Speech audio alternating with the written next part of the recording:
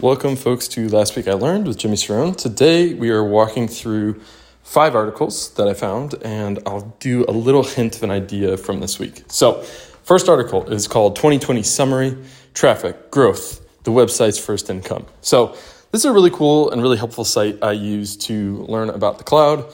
I made the switch, well, not a full switch, but I was a software developer, and now I kind of do more of the nuts and bolts, the infrastructure that runs the software. So I had to learn cloud, and this site was incredible for it. It still remains one of my favorites for learning. And I love getting behind the scenes. And this is such a cool nitty gritty look at how he grew his site, how much money it makes, what he's tried. I don't know. I love these kind of behind the scenes. So the quote I pulled out from this is, "I've now changed the way I choose articles, and I've changed the way that I write them. Doing so has had a profound effect on both my writing and the amount of traffic I'm seeing." So I think that's such an interesting case where SEO, aka Google, influences how you write and the results it has. I've fought this battle with Google for a long time, and I've actually opted out. I'm actively trying not to optimize for SEO, but it's cool to see how someone went about doing it. So that's article 1.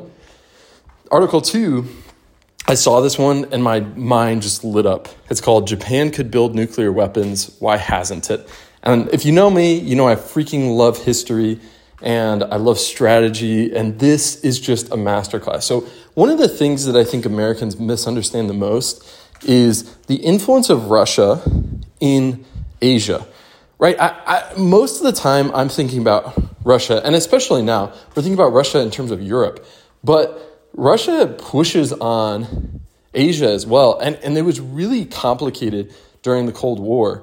And this is kind of a snapshot and a really interesting effect of the Cold War, this power balance between Japan, China, the Soviet Union, and the US, and it resulted in Japan not having nuclear weapons, even though it was well within their capability.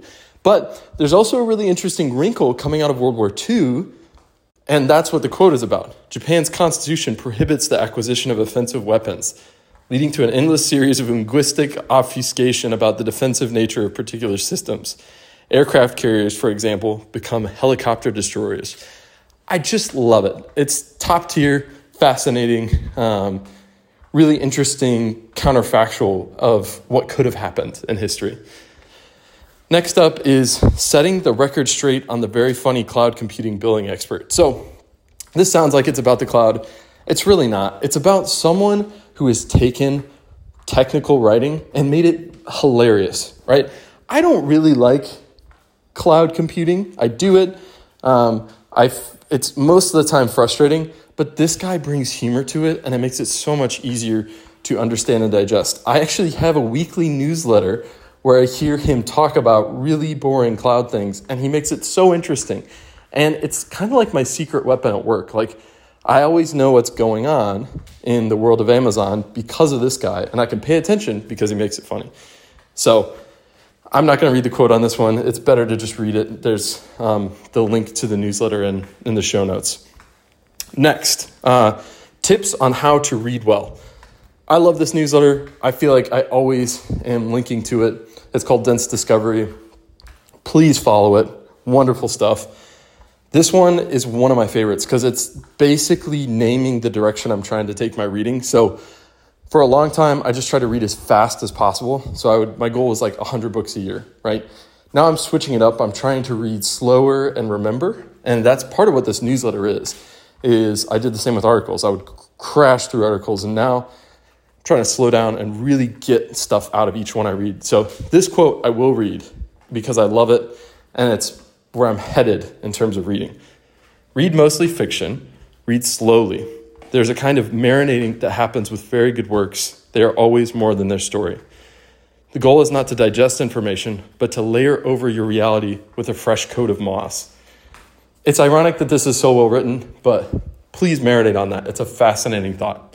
Okay, last but not least, optimizing the Oak compiler for 30% smaller, 40% faster bundles. So this is a super nerdy one, right? This is very software developer kind of stuff. But what I think is really interesting about it, and what I would take from it if I weren't technical, is this first principles thinking. So This guy works for Notion, which is a really cool note-taking company, and he leads their AI division. And what I think is interesting is about how he got to that position. From what I can tell from the outside, he really went back to first principles and understood everything from the basics. So he wrote his own programming language and wrote one version of it, used it on all of his projects, and then Oak, he rewrote based on the first one. And then this article is all about how he optimized the second programming language he wrote from scratch. So I think I want people to take this as an inspiration to think about first principles. I've gotten so much out of just rebuilding a website from scratch, not using WordPress, not using any modern frameworks, just literally using the basics from 30 years ago. And I've gotten so much out of it. So the inspiration here is to think about, in your career, in your field, what are the basics and how do you get back to them and understand them incredibly deeply? Because what I think is counterintuitive is he spent all this time on the basics, yet he's now an expert in AI. And it's because of those basics. It doesn't make sense, right? He studied basics instead of the advanced things, but now he's an expert at the advanced things. I think that's how it works. That's my theory, at least. Okay, the final one, I guess the idea I have is learning to play the game. So all my life, I've kind of hyper-fixated on a thing for a chunk of time. So in high school, it was sports statistics. I tried to figure out how to quantify a win in basketball. In college, it was startups and entrepreneurship. And I've always kind of felt bad about my huge curiosity about a single topic at a time. And I'm finally letting that go. I think it's actually a wonderful thing to try to really learn the game, and it takes everything you have.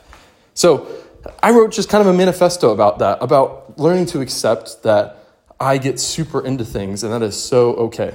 So if you're like me, it's not a bad thing. Of course, you have to manage it, but it's a gift, not a curse. All right, folks, thank you so much for joining us on Last Week I Learned. And I hope you have a